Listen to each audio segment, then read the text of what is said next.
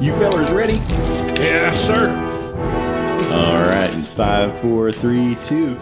Welcome back, everybody, to the uncivilized Frontier Cromcast, Season 11, Episode 1, The Law Shooters of Cowtown. Wherein we complete our manifest destiny. I'm Buffalo Punchin' Josh. I'm Johnny Bingo. And I'm Quick Draw Luke. And we are your gunslinging, rootin' tootin', Bean eating. cattle I should have driving just been rooting tootin' Luke. hosts for this season of the Cromcast, where we're going down the Western Road, down that dusty trail, toward the uncivilized lands in the West, to find our fortune and glory, son. It's the time of Quick Draw McGraw. That's right. Yeah, and El Kabong. It's a deep cut. Thank you. Anyway, how's it been going, guys? We haven't recorded anything for quite some time. Mostly been doing some Dungeons and Dragons lately. Yeah. Getting past the holidays and playing some RPGs. Surviving Scratching in advance. Yeah, scratching and surviving. Yep. Good times. What are we drinking here tonight on this night of nights? I had a fat tire that you brought with you. That's right. I got a fat tire that I brought with me. Yeah, we've got also some Founder Centennial IPAs if we're so inclined, and we've got some homebrewed cider if we want to dip into that too. Nice. Is that IPA going to destroy my taste buds, or is it just kind of...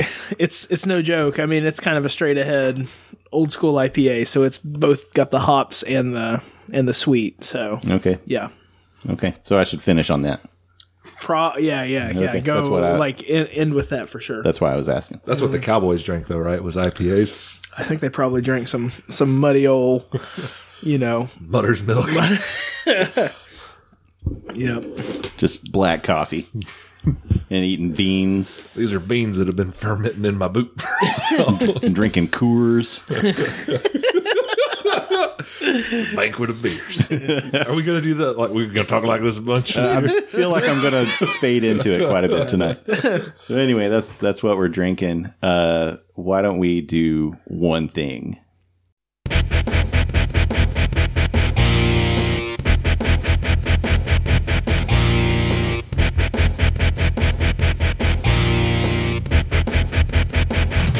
One thing. Who wants to... are we still doing clockwise? Is it John? Sure, let's do that. All right. My one thing is a game I picked up on the Steam Winter Sale. It's called The Political Process, and I really nerded out over it over the last couple of weeks after buying it. Basically, it's a simulator where you are a part of politics, and you can start as low as you want. Like I started at the city level, so I was the Democratic Party coordinator for the city of Lexington. That's what I got hired as. Nice. And I coordinated the school board elections and the city council, and then eventually the mayor's race. Accrued enough political points to do the house race for the state house. And then I ran and won. I was mayor twice in Lexington. Implemented a lot of sweeping policy changes. I legalized cannabis in the city and then slapped it with a 30% tax. Man. So we made some buku dollars that I hired police officers with. Nice.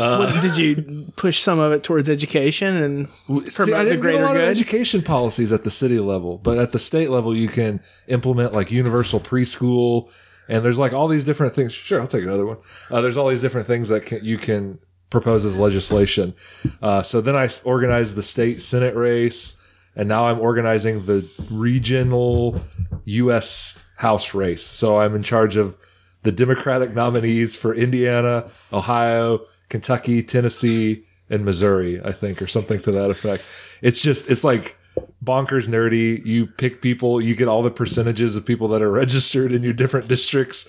You find out what their policy interests are through polls and surveys, and then you just like plan accordingly. And I probably logged like 20 hours on this game already. Wow.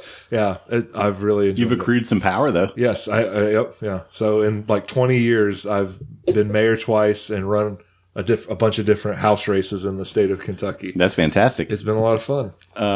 I've never heard of that game. It's still in, is it alpha or beta. Like Okay. yeah, it's still not out. Yeah. Okay. They're accepting bug reports if you've got them and things like that. So Okay. it's not completely perfected, but so far I really like it. And what's it called again? The Political Process. So there's a couple of others like The Political Machine that I guess have been around for a little while longer, but some of them are mostly like mobile games, and you just get to pick to be president, and you get to pick between the nominees that are in that year. There's another one that it sounds like is pretty good. It's from some group called like The Race to 270 or something like that, and it's all about the presidential election. So it's a game that I never knew that I really wanted, but as soon as I found it, I was like, I am going to buy this. You can't get enough real politics. That's interesting. I've never heard of that game, but now I want to look it up. There you go. So You sold it well. Thanks. Your turn. All right, my turn. I've been sitting on mine for a little while, but it's just so good that I've still been thinking about it even over the past couple weeks. So Mr. Robot finally wrapped up, and that was my one thing that I was really most jazzed about all around the holiday season, and it ended strong. I loved it. So I know I've talked about it before, but if anybody has an itch to scratch about some sort of weird kind of deep dive psychological like techno thriller kind of 4-season show, get in there, get out. It's a good story all the way through. I loved it. I want to check it out. I still haven't. I made a point to add the first season to my Amazon queue, so I've got it Cool, man. primed, but I haven't checked it out yet. Rami Malek. Is it cyberpunky? Not really. I mean, it is science fictional, but it happens like in 2015. Okay. Like that's the I think maybe the fourth season happens to sort of fall around the new year, and I think it's like turning 2016. Oh, so it's all pretty compact. Yeah, it's kind of like how Breaking Bad, like it aged within the series structure, and by the time it wraps up, we're a couple years past, but it has some in the not too distant future kind of concepts, but it's totally grounded in like real world stuff. Okay. Yeah, I didn't know what that show really was. Yeah. You've talked about it, but I still really don't have a concept for it. John, you look like you were about to say something. I was about to say it's your turn. Oh, it's my turn. My thing is a show as well. I devoured The Mandalorian over Christmas break, and I gotta tell you guys, I am extremely satisfied by that show in ways that the recent film that came out in the Star Wars franchise did not satisfy me. You feel like you need to like lay back, wipe the sweat off your brow, and strike up a cigarette and just sort of like ponder the world. Just laying there on top of the blankets. It's a Western. It's everything. Did you guys see Solo, the Solo movie? Nope. I did not. Yeah. So I won't say anything too spoilery about it, but that movie has a lot of the nuggets that I think form some of the inspiration for The Mandalorian. And so, for instance, even if you watch the trailer for Solo, you'll see there's a train robbery. I was about to say, isn't there a train robbery? Yeah, there's a train robbery. There's you're doing jobs for this person that's sort of got you and is taking advantage of you, right? And so there's a lot of these tropes that are present in Solo, and The Mandalorian is the perfect sort of conception of Star Wars as a Western. And I just felt great watching it. I had a great time watching it. Just love it. I can't say enough good about it. It just worked. Yeah. And it made me want to be part of that world, sort of. Like it is evocative of both the Old West kind of spaghetti Western and George Lucas's original, like, Star Wars: A New Hope. Yeah, yeah. It's just kind of dirty, lived in, Right. It's just so good. And the reason that I chose this, because I was waffling back and forth between a couple of things. is I noticed that one of the directors on one of the episodes, Deborah Chow, directed some episodes of Mr. Robot as well. Oh, cool. And so she's done a number of cool projects over the last few years. The Man in the High Castle. I'm grasping to remember some of the other things that she was part of. Cool. So the other creative minds behind this, I guess the whole thing is kind of being driven by Jon Favreau, Right. who initiated the Marvel movies, right, with Iron Man. But Taika Waititi is involved as well, and he directs an episode. Okay, so he does direct. Okay, Yeah. is he in it as well? He's a voice, yeah. He's a voice, yeah. okay. He's a voice for a combat droid. Okay. It's great. Oh, yeah, cool. Okay. Yeah, the IG-11. Uh-huh. Yeah.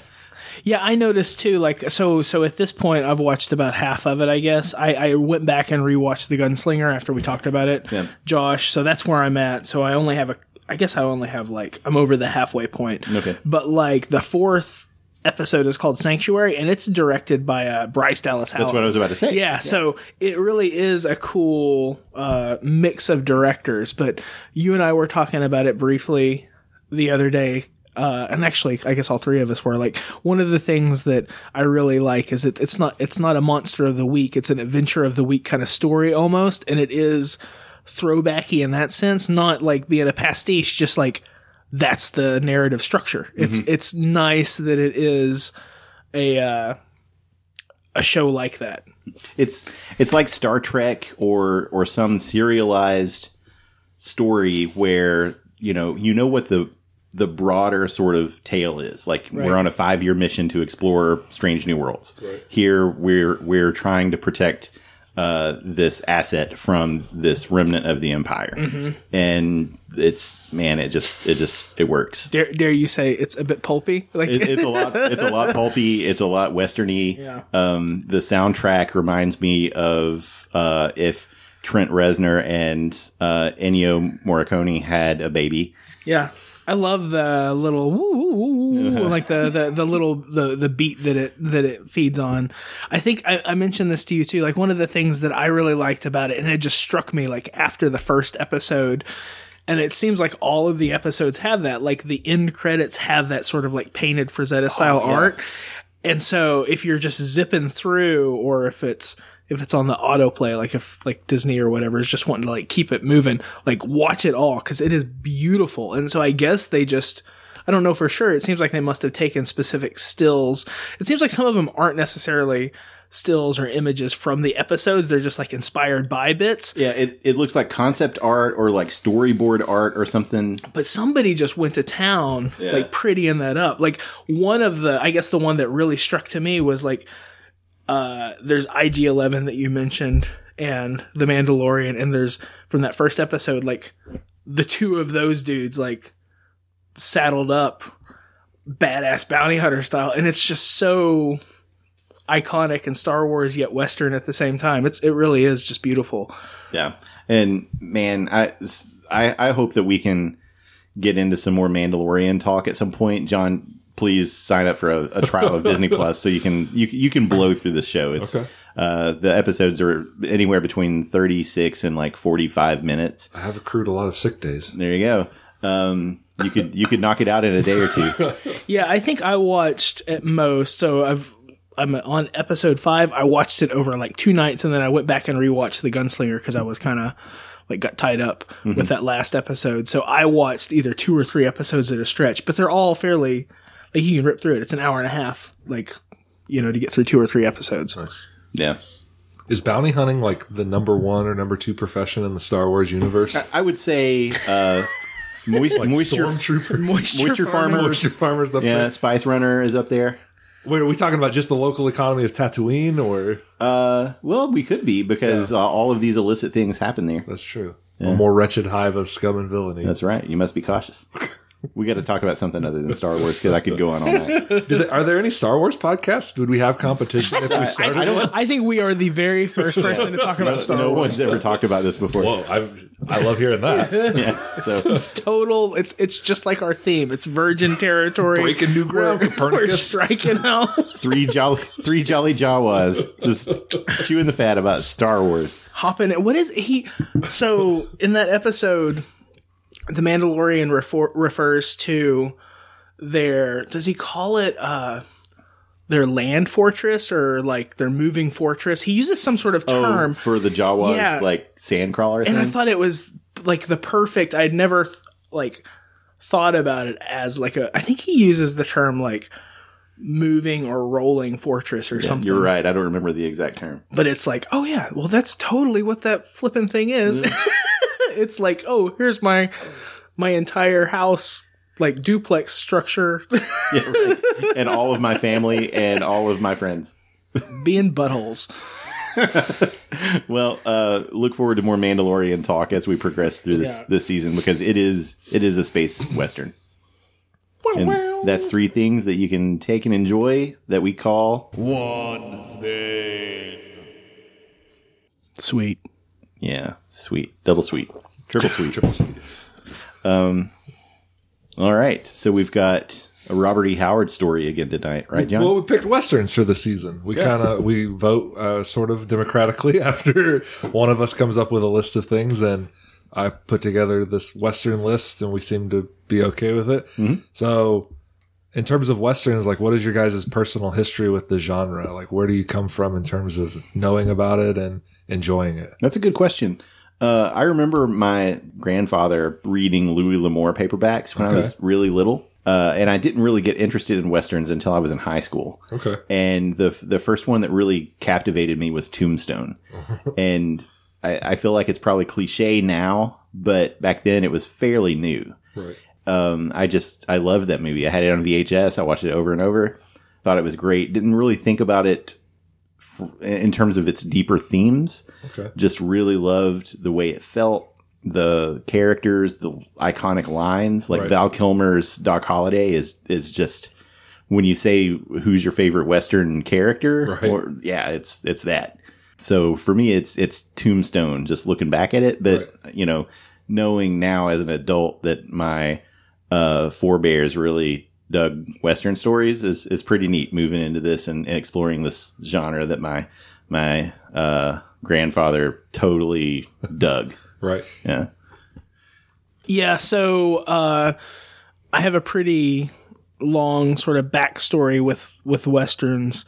So I grew up in Western Arkansas in the 90s. You lived it. I lived the Wild West now, but I did live just like 60 or 70 miles south of Fort Smith, Arkansas, and just 60 or 70 miles away from like Dardanelle, Arkansas. Like those are jumping off points for like True Grit starts in Dardanelle, and then lots of types of stories start out or pass through. Like Western Arkansas was very much the passage into Oklahoma, which of course was like Indian or Native American country, and then to Texas, right? Like that's the that's the route west. I mean, you might go south from St. Louis to get down there, but it's definitely part of that.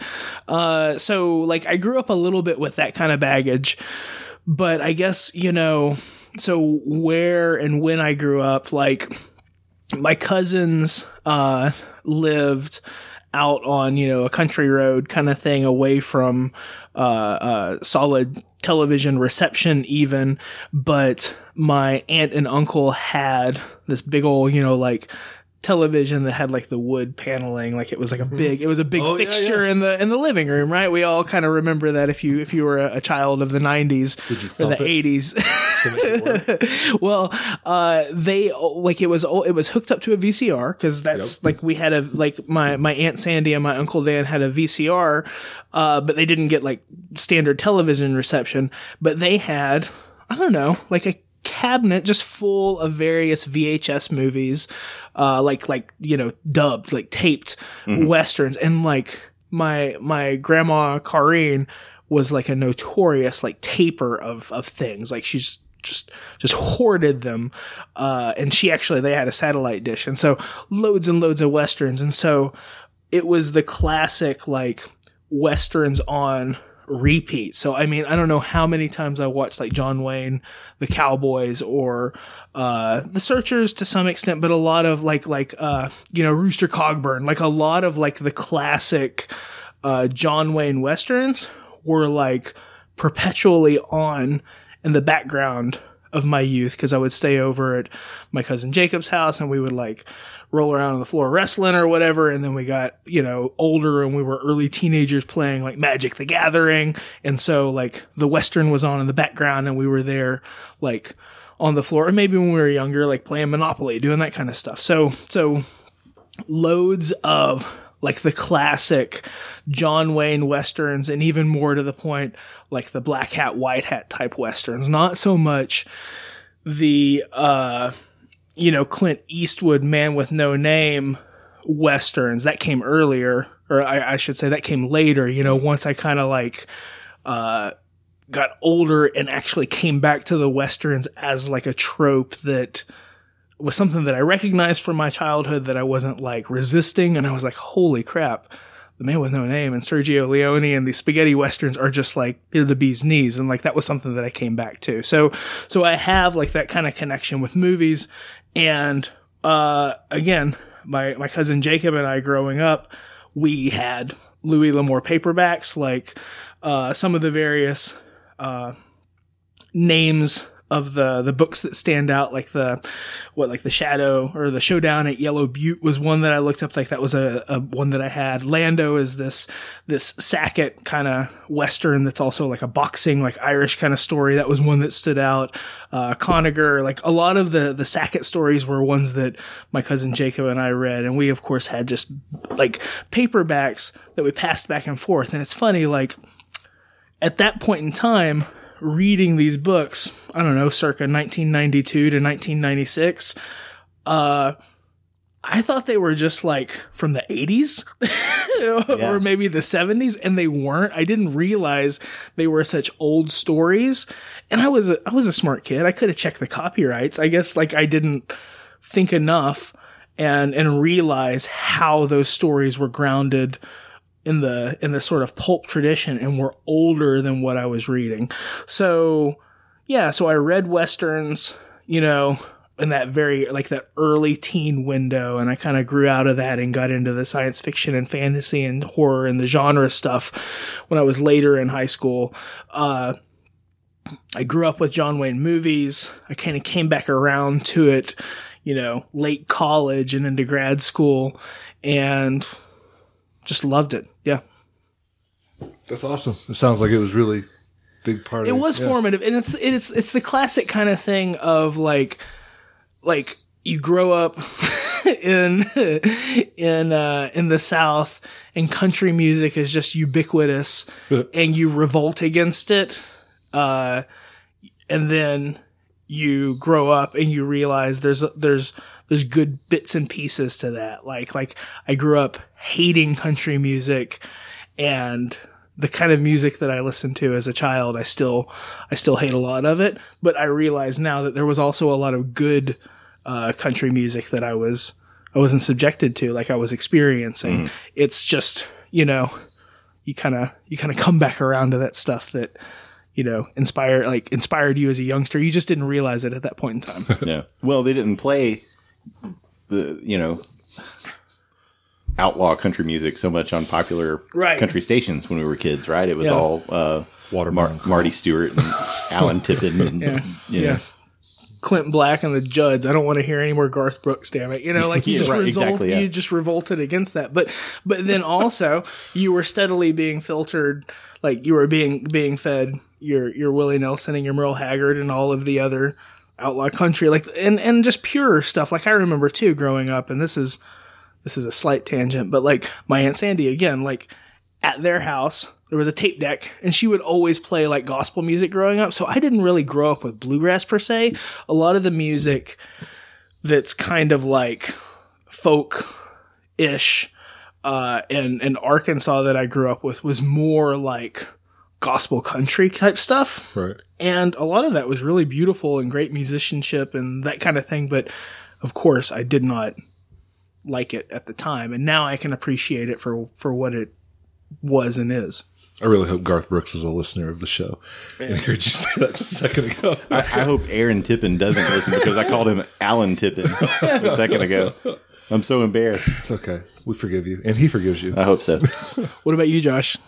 What about exposure to the the Wild West. Well, like I said earlier, I remember when I was a kid watching Gunsmoke and Bonanza and things like that at my papa's house. Yeah. And so those are the things that really stick out the most.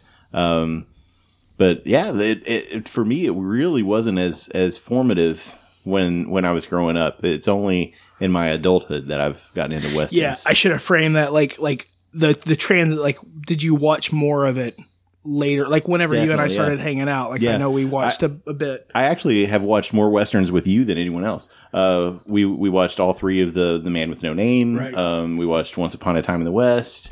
Unforgiven. Probably we watched Tombstone together at some point because I've watched that movie with almost everyone. So I would say probably I've watched more westerns with you than anyone else. You definitely proselytized the genre to me as well. Like I have no real background with it as a child. Yeah. Tell us about it. Well, my grandpa watched some of it growing up. He called it knockdown, drag out movies. Like he liked those kinds of westerns where people were like and falling over. And, Right. You know, and I would watch some of that with him, but it didn't capture me the way it was. It was a formative thing for him. Like he grew up with those things, and I think that's why he enjoyed them. But my background with the Western genre would probably be like Oregon Trail and history books and reading about westward expansion and finding it fascinating to like put yourself in the mindset of a pioneer and thinking about what that would have been like to go west and fight through all that stuff. I think that's one of the more interesting tales that we have in American history. So Yeah. I always kind of dug that angle on it. You played Oregon Trail I love some Oregon Trail. when you were little, though? Yeah, I mean, we had it at the school, at Catholic school. That was like the one computer game that we had that wasn't Bible Man. Yeah. So how far did you get? Oh man, I think I got through Utah once. The problem was always that computer time ended before I could get too far, and it didn't seem to save, or somebody would save over my game. I always bought too many bullets and not enough medicine, and everyone got dysentery and died. I got a lot of snake bites, it felt like, back in the day. Yeah. But it also seems like Robert E. Howard had a lot of sort of formative experiences with Westerns. I don't really know a whole lot about where the Western genre was at when he was growing up and reading. But as a guy that kind of traveled through Texas, like if we go through this one book that I have from Bison Press, The End of the Trail Western Stories, it's edited and has an introduction by friend of the show, Rusty Burke. I know him. We know him. We know him quite well. We've drank several liters of alcohol with him digitally. Yeah, this is true. In person and distant. He has this quote from Howard that I thought was really interesting and kind of can help us frame maybe what we talk about with him in terms of Westerns. It says, I was born, Howard wrote, in the little ex-Cowtown of Peaster, about 45 miles west of Fort Worth, in the winter of 1906, but spent my first summer in the lonely dark valley among the sparsely settled Palo Pinto Hills. From then until I was 9 years old, I lived in various parts of the state, in a land boom town on the Stake Plains, near the New Mexican line, in the western Texas sheep country, in San Antonio, on a ranch in South Texas, in a cattle town on the Oklahoma line, near the old North Texas oil fields, in the piney woods of East Texas, finally in what later became the central West Texas oil belt. This is when they moved to Cross Plains and settled down for the remainder of his life. So he kind of lived, like I joked about you, he lived the West. He was around some of these people that were probably settlers and was exposed to their folk tales and to their traditions. Yeah. And so I think that he was born to write Westerns. And that's one of the reasons I'm excited about this season. And I mean, of course, Texas is a big place. It's like a whole other country, right? Yeah. But him to have lived in all of those various parts of the state, like that's a lot. That's crazy. Yeah. Like, it is such a massive and varied topography and region, and there's lots of different sort of things that we think of as like Western. Right. But like my conception of Texas and Texans as a child was like East Texas. Like that's what Woods, and Piney Woods and arid, but not the blasted desert of like West Texas. Like I didn't see that until I was in college and took a field trip. And when I went to Big Bend, it blew my flipping mind. Like, like to go out and just be, I know we've talked about this, like as a group, like to be sort of naked in this broad moonscape expanse where you just feel like you can be seen from miles all around, because you can, like, that's the West, but also the deep dark glens of the pine trees is the West. Okay. And the rolling grasslands of like the western parts of the Midwest are the West. And like the Rocky Mountains are the West. Right. And the hill country of Texas. Yeah. Which is pretty different.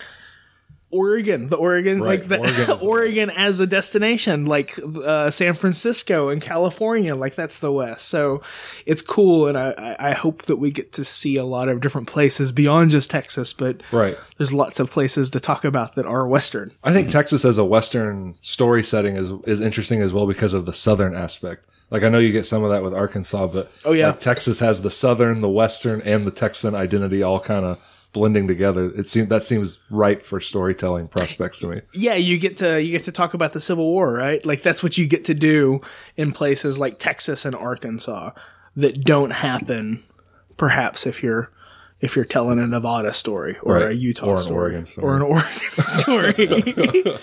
We need our friend Ben Freeberg to give us some more information about Texas and its place in history and its role as a character in these stories and as a kind of a muse in Howard's writing. Yeah, speak up, Texans. Let us know. Yeah, so Ben does a podcast about the history of Texas. That's right. And so we'll have to post a link to that in the show notes. Cool. So some of the other stuff in this introduction by Rusty that he talks about with Howard is about, I think it's kind of interesting just to talk about the what ifs of Howard. I know we've done that several times on our podcast, but it seems to me like this Western angle is kind of the biggest what if maybe of his literary career. There seems to be a lot of consensus that if he had survived, if he had lived and not killed himself, that this would have maybe become his genre. Like, he would have become a Western writer and that he would have probably achieved some renown in that arena. Like, it seemed like he was kind of well on his way. So you say that on the basis of his popularity or the number of stories? Or the number of stories and like where he seemed to be heading in his own headspace. Rusty talks about some of the different letters that he's written to people around the time that the Breckenridge Elkins stories and some of his other Westerns that we're going to talk about are kind of taken off. He was publishing a lot in the genre. And so he tells August Derleth in November of 1935, he says, "I'm seriously contemplating devoting all my time and efforts to Western writing, abandoning all other forms of work entirely. The older I get, the more my thoughts and interests are drawn back over the trails of the past. So much has been written, but there is so much that should be written." So it seems like it was pulling him in. Rusty also talks about where a period in his life where he'd kind of moved away from Westerns. His first publishing is really in this genre. His first two accepted stories in the Tattler, his high school newspaper, were Westerns. The Golden Hope Christmas and The West is West, which I assume is a Western. That's a great name. So those were in 1922. When he was 15, which I would reckon is 1921, he submitted his first story, and it was a Western, Bill Smalley and the Power of the Human Eye. But then in 24, he had his first sale to Weird Tales. He kind of stayed in that arena for a long time. In 28 to 29, he came back to Westerns with some effort. There was a period in 1930 where Tevis Clyde Smith was publishing on Texas history. And it seemed like at that time, right before that, Howard had been really kind of consumed with Irish history and the Turlough O'Brien stories and Bram McMornan stuff. Mm-hmm. But when Tevis Clyde Smith was writing his history stuff, Howard started to kind of follow that path and I guess interviewed old settlers and pioneers and wrote some history stuff for the Texaco newsletter. Interesting. So it was an actual like oil company publication and he was feeding them articles, which I think is kind of cool. And then in 34 to 36, we kind of saw this explosion with the Breck Elkins stories that we'll talk about later in the season and some of the other Western stuff. But he was definitely getting into it. Even Lovecraft seemed to think pretty highly of it. He said in his memorial that he wrote about Howard, that Howard was steeped in the frontier atmosphere. Mr. Howard early became a devotee of its virile Homeric traditions. His knowledge of its history and folkways was profound, and the descriptions and reminiscences contained in his private letters illustrate the eloquence and power with which he could have celebrated it in literature had he lived longer. So it just seems to be this like consensus for Derleth, for Lovecraft, that this was going to be maybe where he would move. And there's people that even write today that seem to think, like I know Mark Finn has talked about it before in some of his writings about it seems like this could have been Howard's meal ticket. Like he could have even outgrew Conan by being a Western writer and a regionalist after all of this kind of went down, which I think is cool. That is cool. I remember our first conversation with Mark. We asked him where he thought Howard's career was going to go, and we kind of supposed that maybe he would have gotten into comics because maybe his connection to Lovecraft's editor, right? Right. Why can't I think of his name? Uncle Julie Schwartz. Schwartz, yeah. Julie Schwartz. Would have kind of let him into comic books. Right. But Mark said that maybe instead he would have been in the Western genre more. So it does seem like the popular sort of opinion is that that's where his career would have gone. Here's another quote on it from George Knight, who's a critic. I'm not familiar with his work, but it says, "Doubtless had Howard lived, his efforts within the Western story could have led him to approach that form with the same tough attitude that characterizes his fantasy. It's interesting to think he might have taken the Western along a similar line of development as Hammett took the detective tale." So there just seems to be this consensus that Howard was probably onto something with his Howardian Western work, where we see some of these tough characters popping up. It wasn't the black hat and white hat kind of approach that maybe predominated the field, but shades of gray. It's funny too to think about, like, I don't know, like the maturity of Howard, like that he was kind of maybe growing towards that direction, and he had his more fantastic characters also, that if he went towards that, it would be I don't know, like abandoning the fantastic. Yeah. In a way, I don't know if that's something that's just occurring to me, so it's a little bit half baked. Well, no, I think that's interesting too, because if you read through some of this other literature, it talks about Howard as the inventor of the weird Western. So I think that he could have even bridged the gap between these two genres. Like, I think he could have lived in all three at the same time if he really wanted to. Yeah, and we see that in Beyond the Black River, right? The Conan tale that is a Western, but it's a sword and sorcery story as well, and the Picts are simultaneously representing the native peoples, but also this ancient sort of mystic tradition. Right. Yeah. I mean, I say that on the basis, though, like, because it strikes me that what you're referring to there, though, John, is that if he was pursuing more these Western stories, they wouldn't necessarily have been like the weird Western or the fantastic Western, but like the regional Western. Like Louis L'Amour kind of stuff. Yeah. He could have been a great Texan Western writer. Yeah. And my papa would have been reading Robert E. Howard Western paperbacks in addition to Louis L'Amour. There's some universe where it happened, I suppose. Yeah.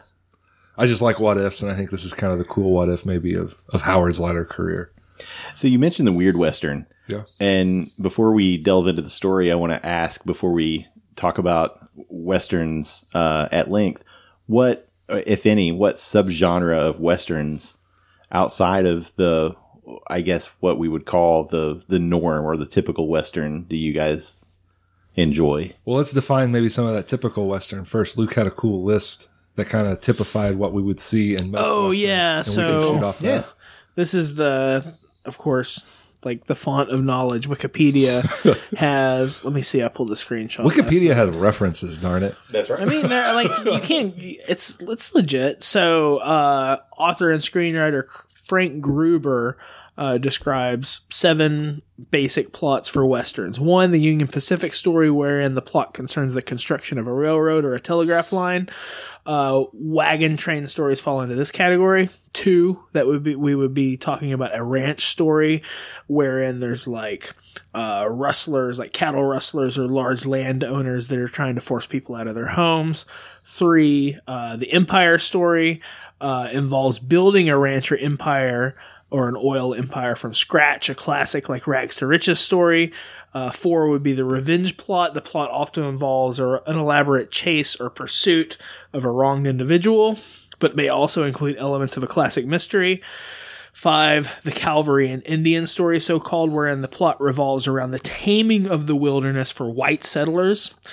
6 would be the outlaw story, wherein outlaw gangs dominate the action. And 7 would be the martial story, wherein the lawman and his challenges drive the plot. Like, those are common sort of like plot structures for the West. I think also, though, you can kind of typify westerns according to maybe like the time at which they're written, because there's of course like these themes that sort of pop up, like spaghetti westerns are different than like the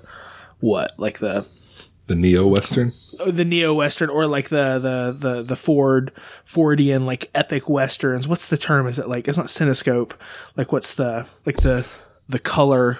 Technicolor? Yeah, like Technicolor westerns, which are like these broad sort of like more classic sort of stories, and that's like, you know, that dates after, I don't know, black and white, more classic westerns of like the early 50s era. Like you've got all, and here we're just I'm talking about movies because Right. that's where my mind's going. But there's lots that we can unpack here. In doing research for this episode in this season, I found a list on tvtropes.com. Are you guys familiar with the website? Yep. Yeah. Yeah. So on the Westerns subsection of TV tropes, and I don't know who wrote this, but I can post a link to it. It says, much has been made of the distinction between the classic Western and the revisionist Western, the former being shiny and heroic, the latter darker and edgier, and often embodying a paradox. Quote, civilization can only be defended from barbarians by men with guns, but once you pick up a gun, you become a barbarian yourself. Right on, dude. Yeah. The history of America. Right. Oh. And so that's the revisionist Western, is the latter one, where you Yeah. get this civilization versus barbarism inversion. Is that a subgenre then?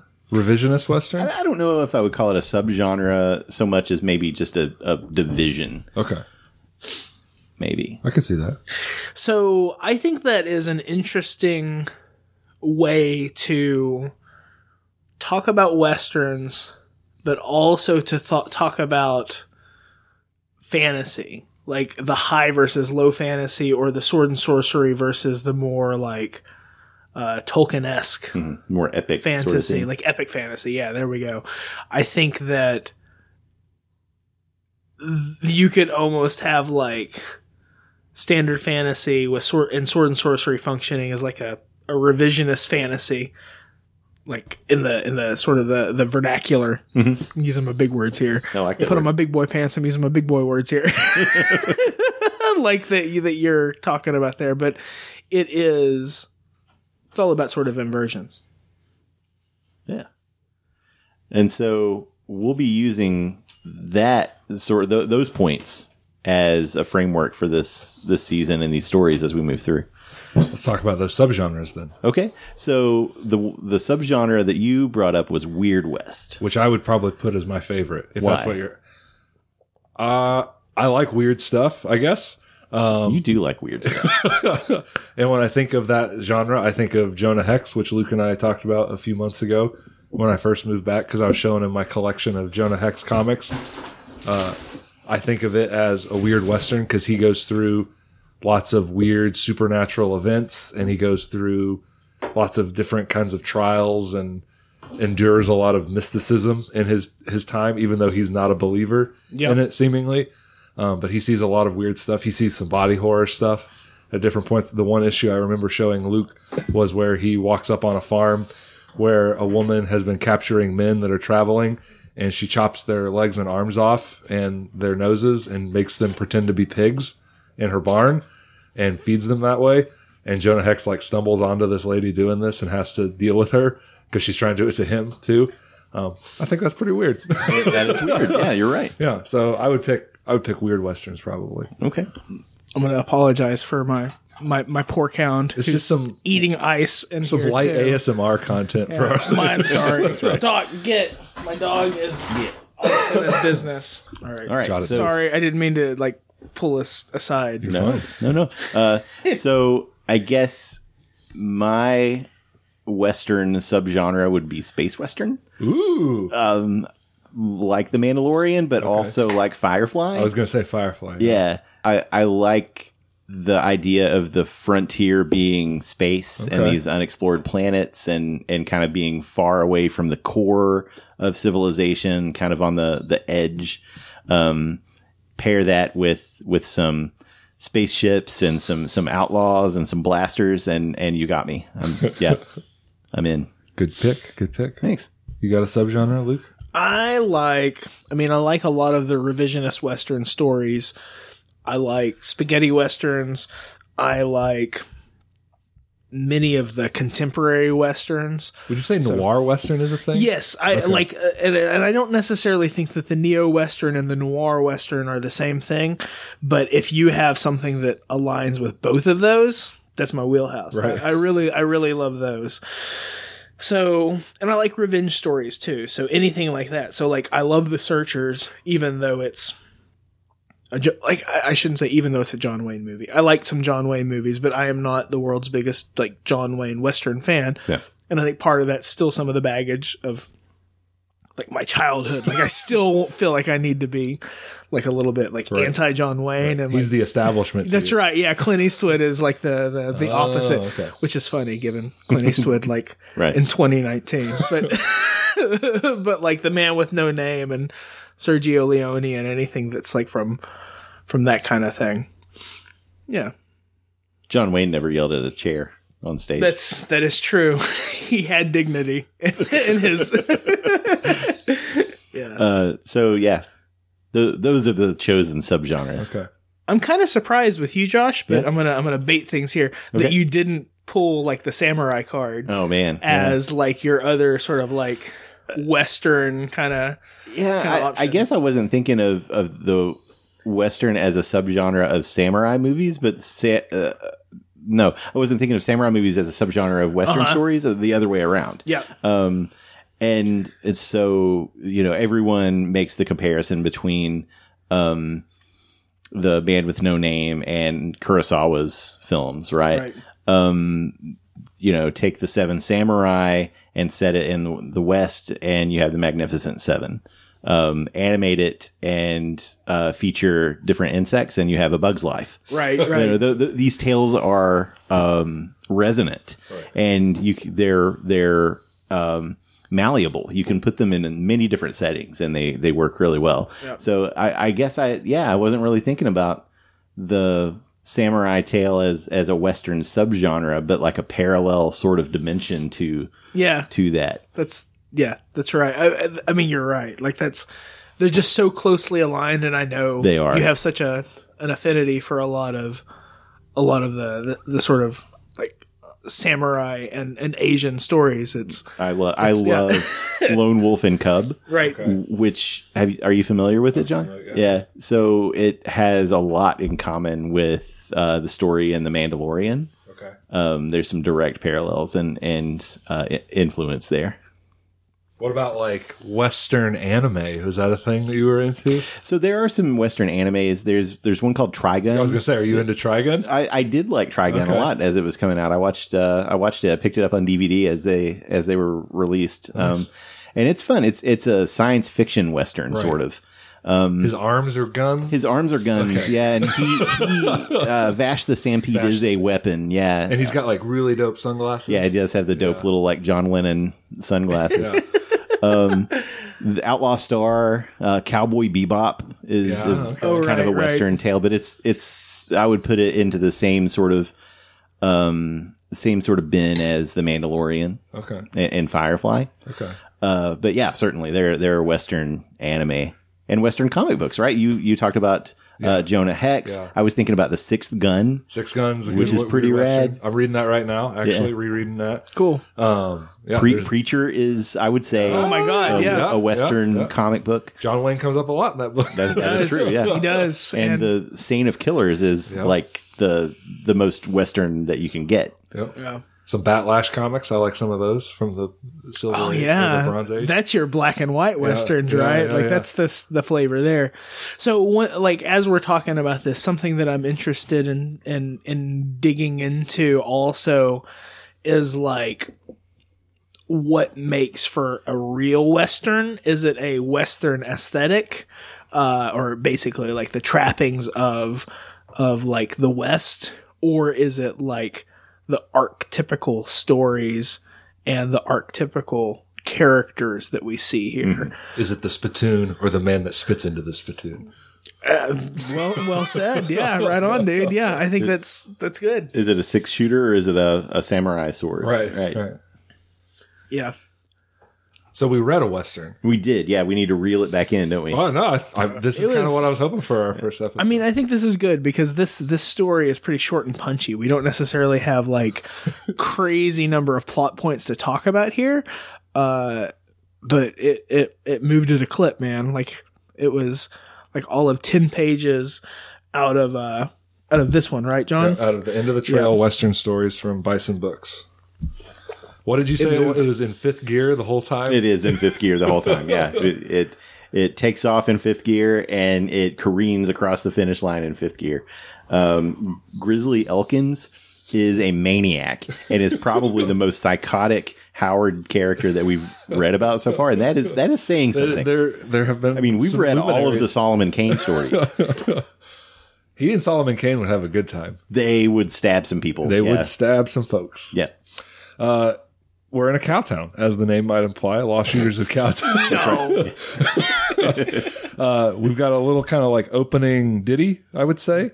The clamor of Cowtown nights, boot heels stamping on sawdust-strewn floors, thunder of flying hoofs down the dusty street, yipping of the lean trail drivers, reeling in the saddle, hilarious after a 1,000-mile trek, cracking of pistols, smashing of glasses, flutter of cards on the tables, oaths, songs, laughter in all the teeming saloons and dance halls, louder yet in the plank-barred Silver Boot. It's a hootenanny. It's a hootenanny. The bar that we're in is the Silver Boot, which sounds like that's a good. I would go for that. Yep. And we open on Grizzly Elkins slapping a $20 gold piece down on a Monty game. So this is 3-card Monty. Yeah. Like the guy shows you a card. I don't know, and then man. mixes the 3. I'm not a card expert. Is that what you I would don't. say? When it said Monty, I wasn't sure what that was. Me either. I was counting on you guys.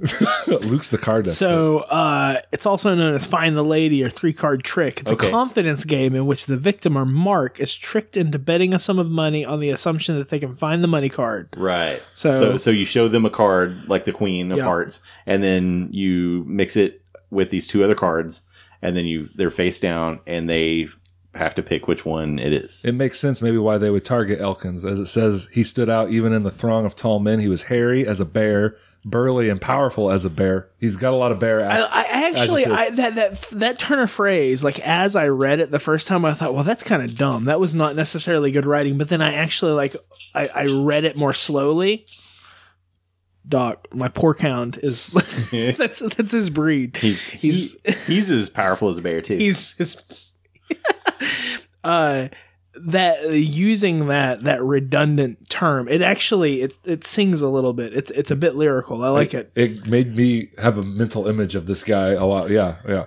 He's burned dark as an Indian, and he wore buckskins and moccasins of an earlier day.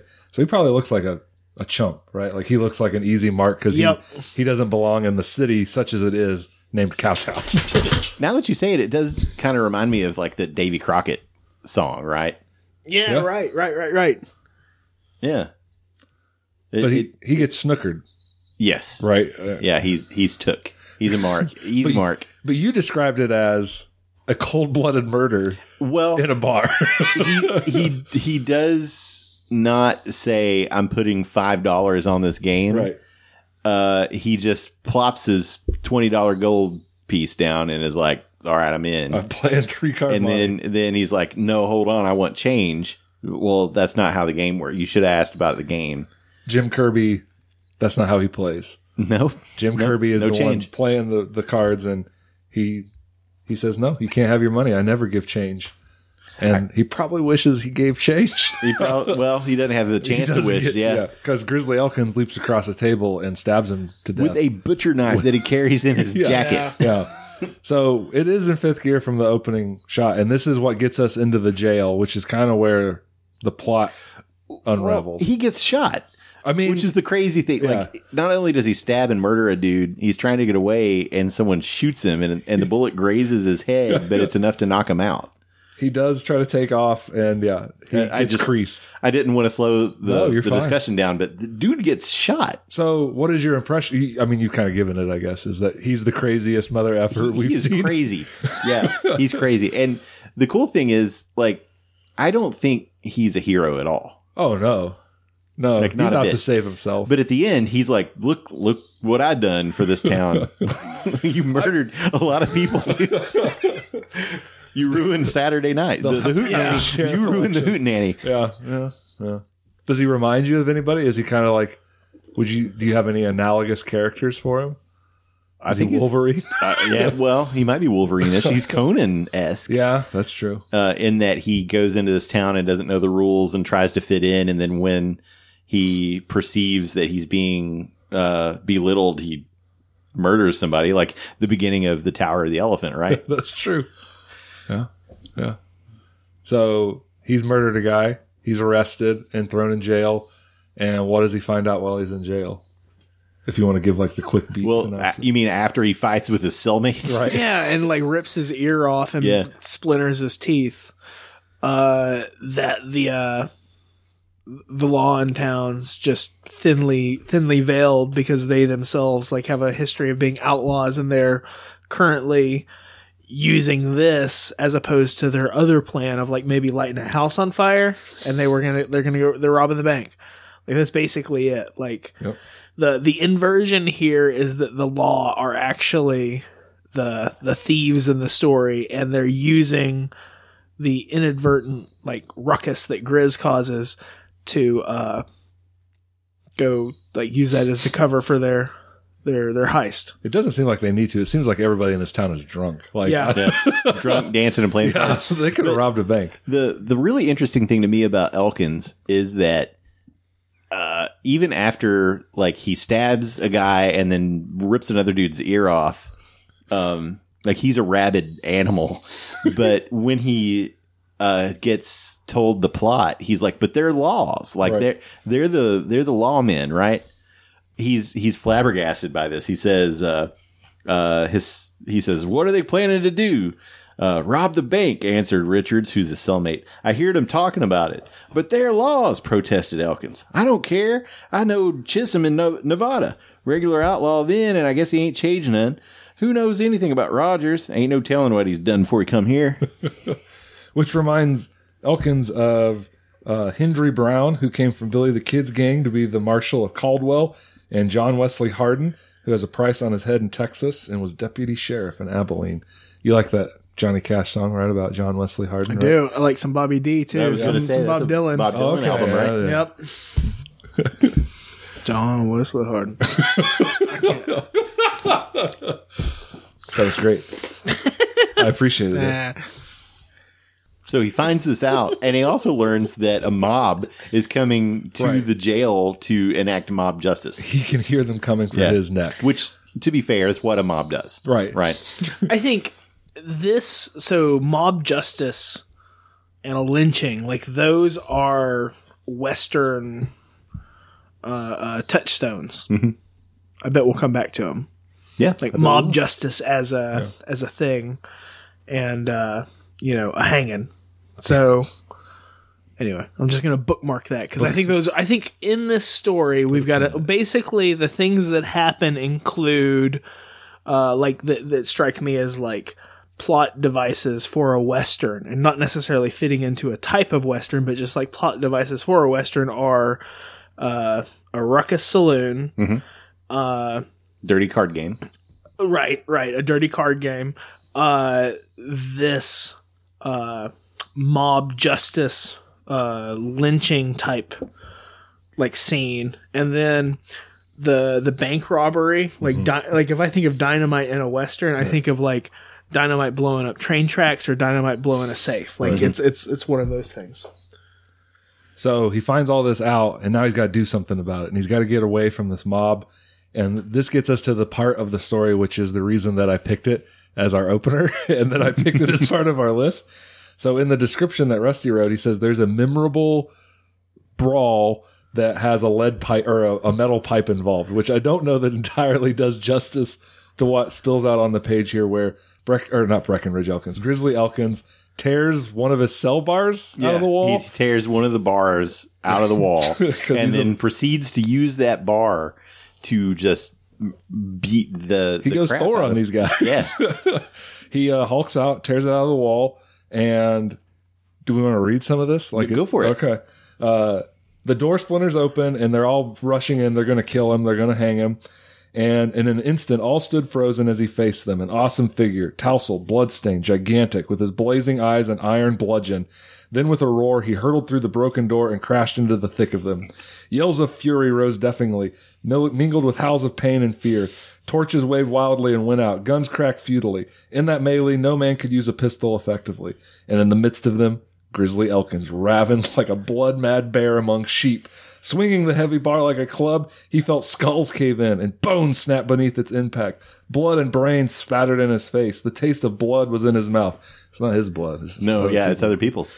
Men swarmed and eddied about him in the darkness. Bodies caroomed against him. Wild blows fanned him or glanced from his arms and shoulders. A better aimed or more lucky stroke crashed down on his head, filling his eyes with sparks of fire and his brain with momentary numbness.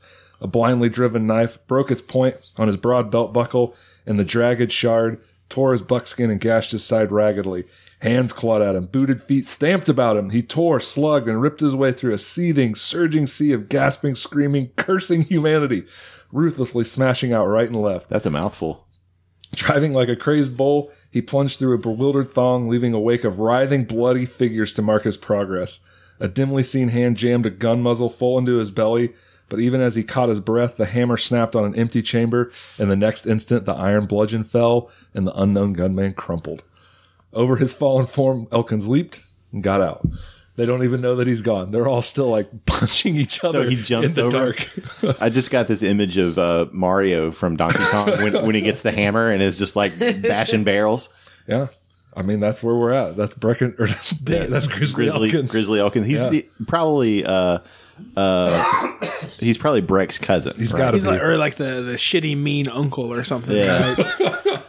The one you don't want to see at Thanksgiving. Yeah. The one that comes around and it's like there's a dark storm cloud overhead. Mm-hmm.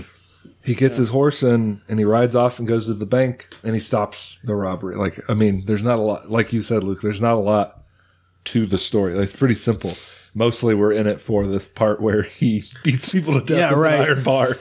There's like a page and a half of story after that where he stumbles upon these guys getting ready to blow up the bank vault. And he makes them pause, and it blows up and kills one of them. The other one he'd already killed. He'd blown his head off, right? Yeah.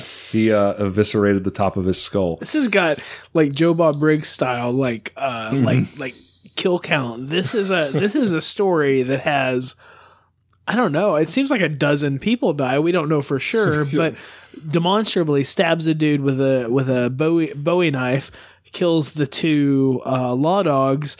And bashes the brains and beats the pulp out of countless others. I mean, definitely confirmed 4 kills. Yes. But probably multiple others because he says he feels skulls. Plural skulls. Right. Yeah. Yeah.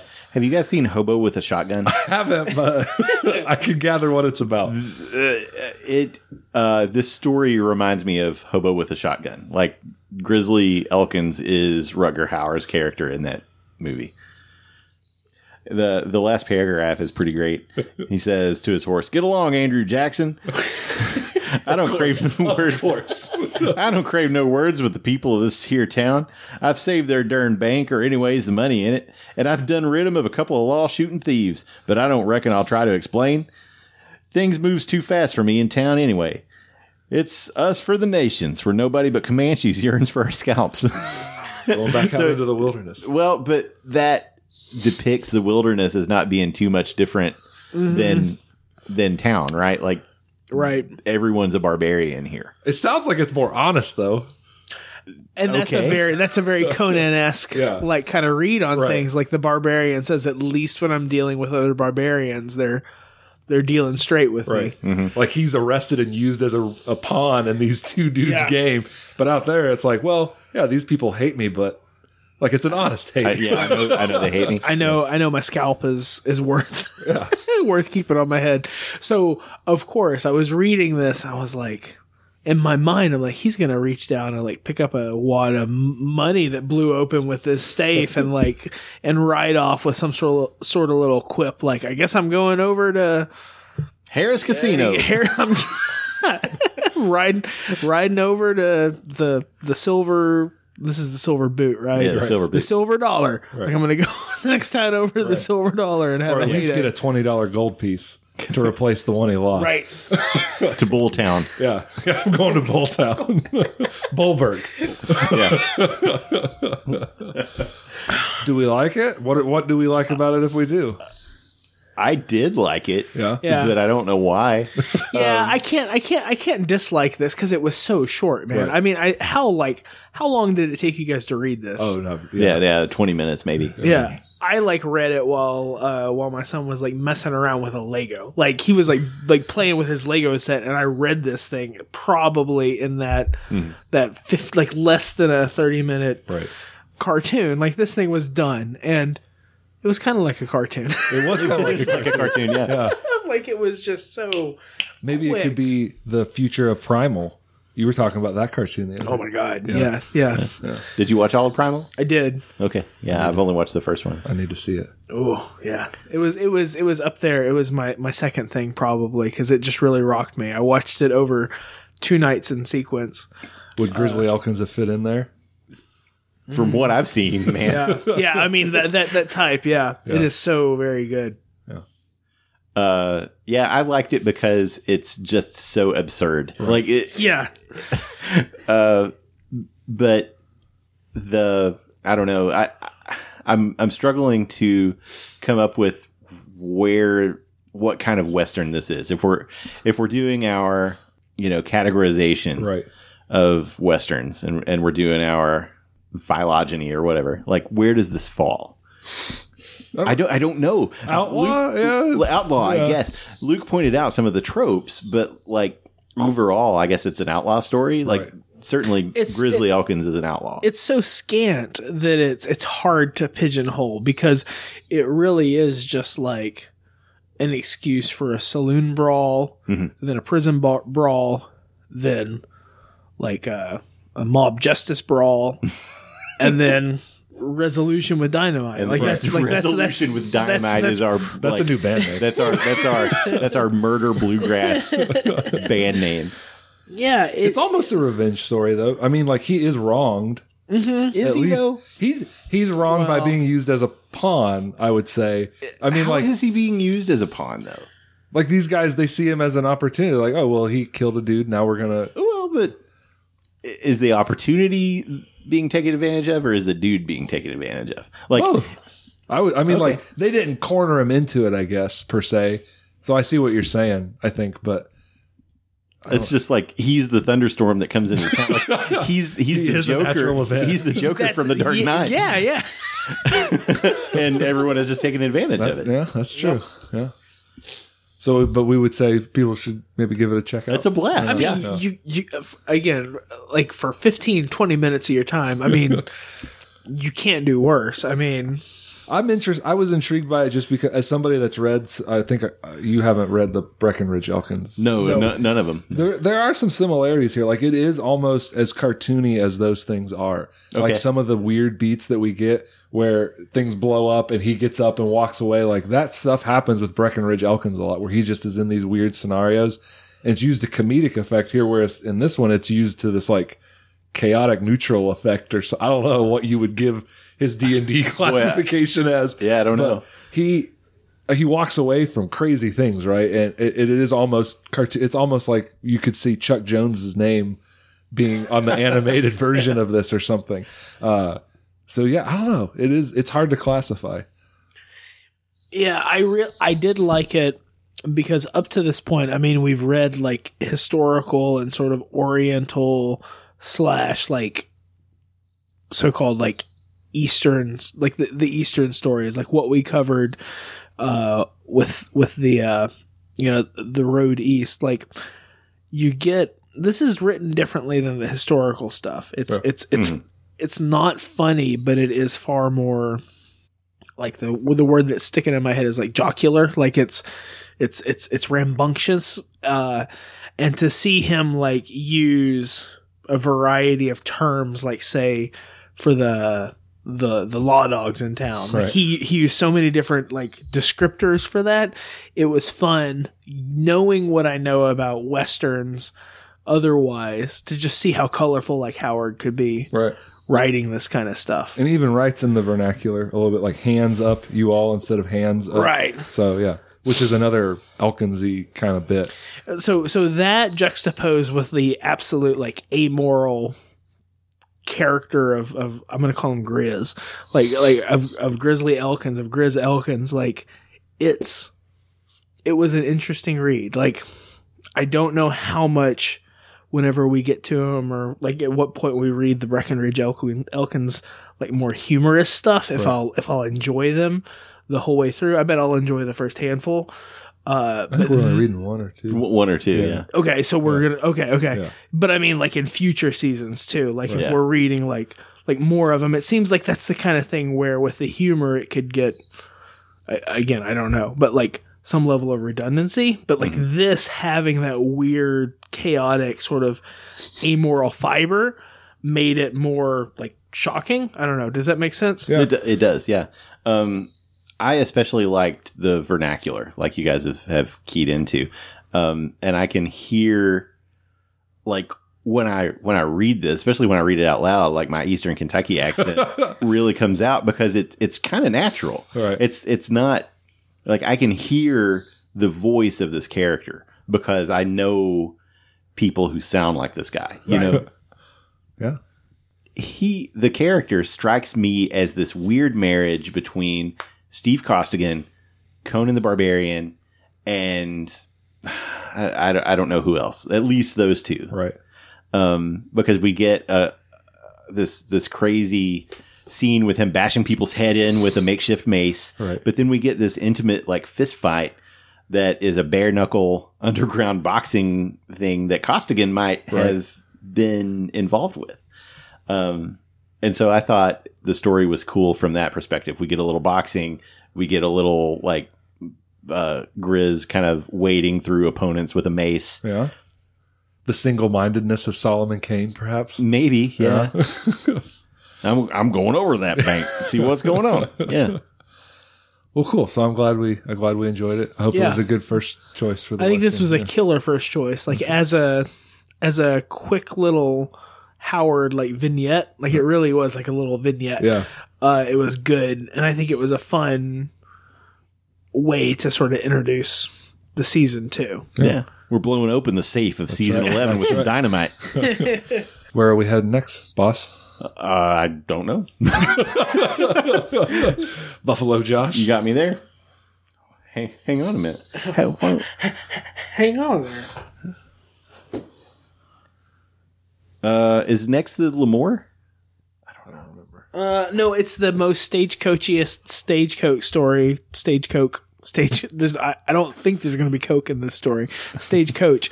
It's The Stage to Lordsburg by Ernst Haycox, as published in the Saturday Evening Post in 1937. Quoth the John, called by some the greatest stagecoach. Stage. I can't help it. They stagecoach the stagecoach. Called by some the greatest stagecoach story ever written, this short story also served as the inspiration for John Ford's Stagecoach. Pulp writer, lots of stories. This one's in the public domain, looks like. Yeah, from the University of Arizona. Whoop. Thanks, Wildcats. What's Ron Burgundy say? How now, brown cow? How now? How now? Yes.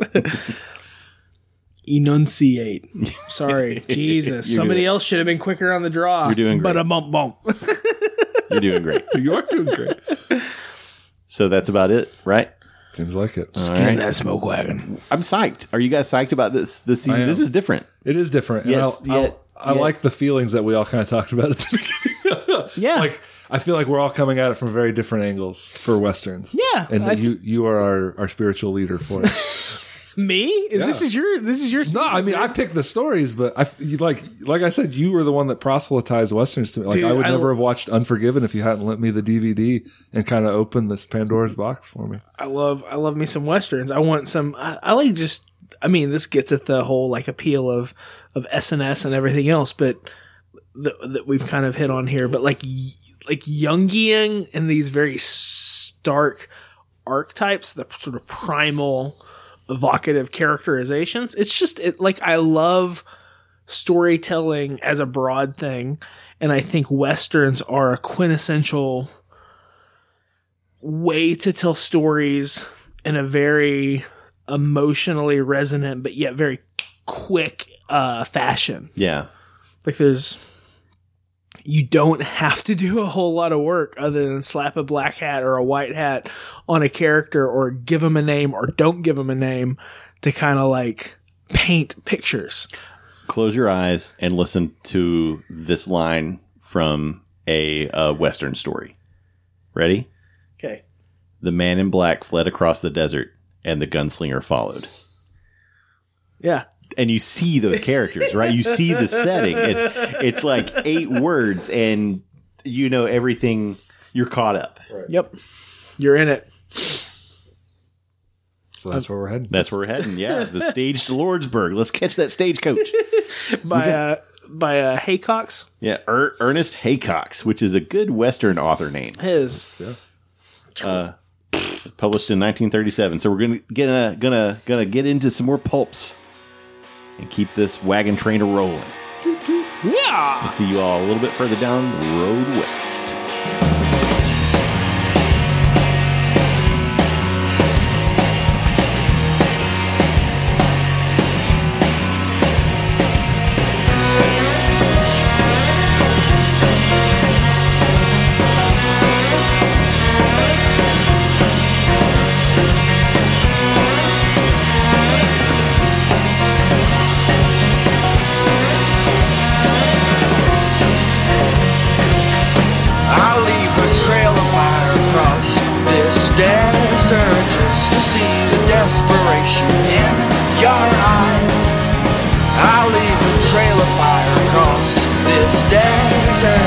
To see the desperation in your eyes.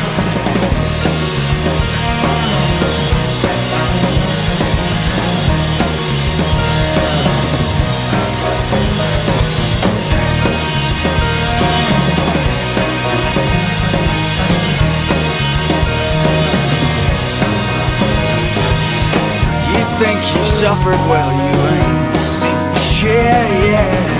The pain won't set in for a long, long time. I follow patience with my hands behind my back. I said the heavens all fine. So sleep in the fallout shelter tonight, one and all, and wrap your children up real tight, and stop the bleeding before it starts. And stop the bleeding before it starts.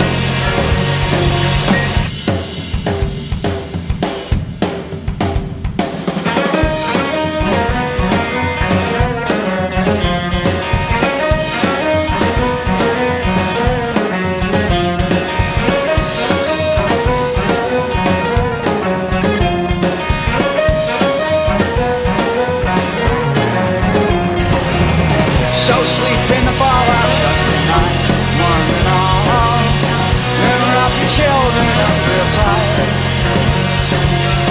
and stop the bleeding before it starts, and stop the bleeding before it starts. So sleep in the fallout shelter tonight, one and all, and wrap your children up real tight, and stop the bleeding before it starts. And stop the bleeding before it starts. I'll leave a trail of fire across this desert just to see the desperation in your eyes.